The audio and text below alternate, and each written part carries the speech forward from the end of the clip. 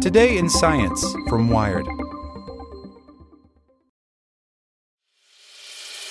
As a longtime foreign correspondent, I've worked in lots of places, but nowhere as important to the world as China. I'm Jane Perlez, former Beijing bureau chief for the New York Times. Join me on my new podcast, Face Off, U.S. versus China, where I'll take you behind the scenes in the tumultuous U.S.-China relationship. Find Face Off wherever you get your podcasts. Want to learn how you can make smarter decisions with your money? Well, I've got the podcast for you. I'm Sean Piles, and I host NerdWallet's Smart Money Podcast. Our show features our team of nerds, personal finance experts in credit cards, banking, investing, and more.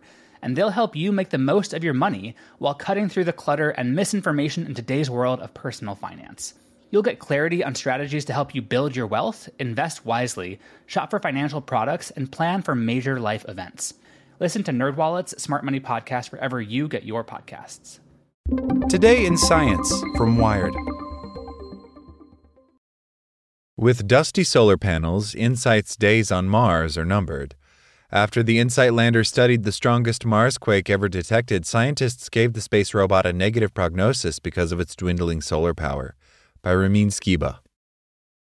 On May 4th, NASA's InSight lander made a huge discovery, recording the biggest quake ever detected on another world, a magnitude 5 trembler. But InSight's greatest accomplishment may also be its last act. Just 2 weeks later, scientists on the InSight team revealed that the lander's solar panels are now blanketed with dust, which has gradually accumulated since its arrival on the planet. Those panels' diminishing power will likely spell the end of the mission. When the lander arrived on the red planet, the panels generated 5,000 watt-hours per sol, a Martian day. But now they're down to about a tenth of that, said Katia Zamora Garcia, InSight Deputy Project Manager at NASA's Jet Propulsion Laboratory, at a virtual press conference. The scientists will keep running InSight's seismometer and robotic arm camera full-time for a few more weeks, and will run them for half-days every other sol after that, but they expect InSight's science operation to end this summer, possibly in July. We're getting to the point where we think in the next few months we'll probably have to shut down the instruments. Then maybe a few months after that, the spacecraft itself won't have enough power to stay awake and communicate with Earth, said Bruce Bannert, InSight's principal investigator at JPL, speaking the day before the press conference. Since 2018, InSight has resided near the Martian equator in a smooth impact crater named Elysium Planitia, probing the planet's interior with a seismometer provided by a team of scientists at France's National Center for Space Studies. The sensitive instrument detects seismic waves as tiny motions in the ground, measuring how much the ground shakes. Last year, it helped scientists measure the size and density of Mars's core, as well as the thickness of its crust. The lander collects weather data, too. Its most remarkable finding so far may have been its detection of the big quake earlier this month, which was nearly 10 times the strength of the previous record holder, a Mars quake it measured last August. On Earth, the shifting, building, and colliding of tectonic plates causes earthquakes as well as volcanoes.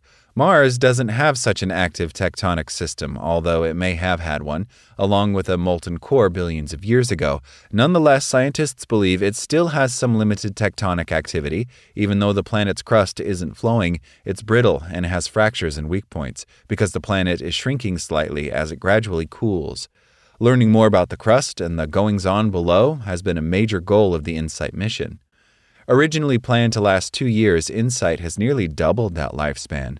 The convertible-sized lander has stoically completed most of its mission while planted in its equatorial spot, surviving both swirling dust storms and clear Martian weather, and functioning during tectonic activity and quiet periods. InSight has already achieved all of its goals, with the expectation of sinking a heat probe into the ground. Bannert says, that instrument, developed and built by the German Aerospace Center, was designed to take the red planet's internal temperature and provide more information about its underground geology. But InSight couldn't burrow the probe, also known as the mole, sufficiently deep in the clumpy Martian soil. The Martian dirt also thwarted NASA's Perseverance rover's first attempt to collect a rock sample. While InSight's pair of solar panels, each one shaped like a decagonal or 10-sided pie, efficiently provide solar panel to the lander, dust has always been its Achilles heel. While dust storms come by frequently, though not as intensely as portrayed in The Martian, They emerge more often during the summer, says Raymond Arvidsson, a planetary scientist at Washington University in St. Louis and a member of the Mars Science Laboratory and Mars Reconnaissance Orbiter teams. Over time, dust continually collected atop the flat horizontal solar arrays, which started off near black, but are now almost completely a dusty auburn. This has limited the lander's power and ultimately its life expectancy. In January, a particularly large, thick dust storm blocked sunlight from reaching the panels. Because of the reduced power supply, the InSight team put the lander in safe mode, suspending all but the essential functions needed for survival until resuming normal operations about 12 days later. Since InSight is stuck in one place, it has almost no ability to shake off the dust by moving around. With a rover, you might be able to tilt the panels, but with a lander, you are where you are, says Amy Williams, a geologist at the University of Florida who works with the Curiosity and Perseverance rovers. Both are powered by radioactive plutonium, while their predecessors, Spirit and Opportunity, were solar-powered. While Martian storms can sprinkle dust on solar panels, they also come with winds that can sweep off dust too, which benefited Spirit and Opportunity, Williams says. They had enough dust devils nearby that actually cleaned the solar panels and allowed those missions to go a long time. InSight has not been so fortunate.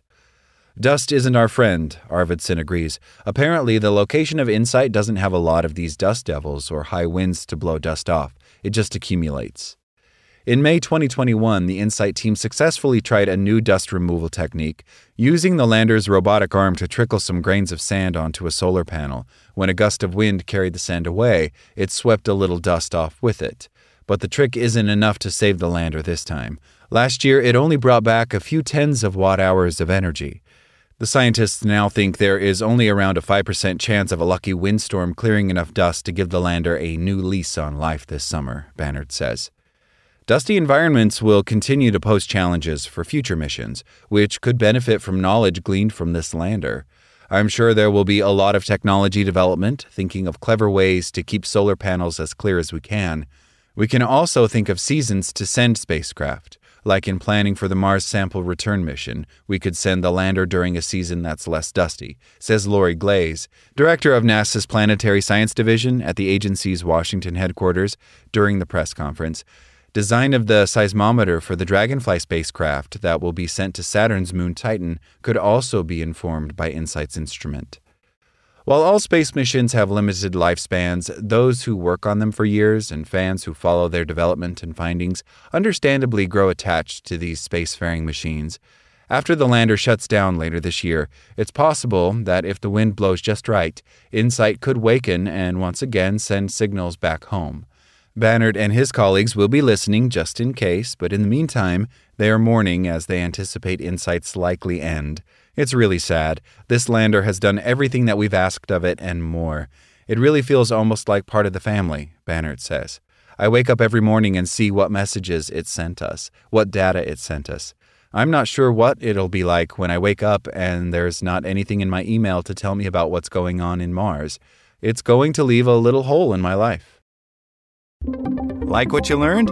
Subscribe everywhere you listen to podcasts and get more science news at wired.com/science.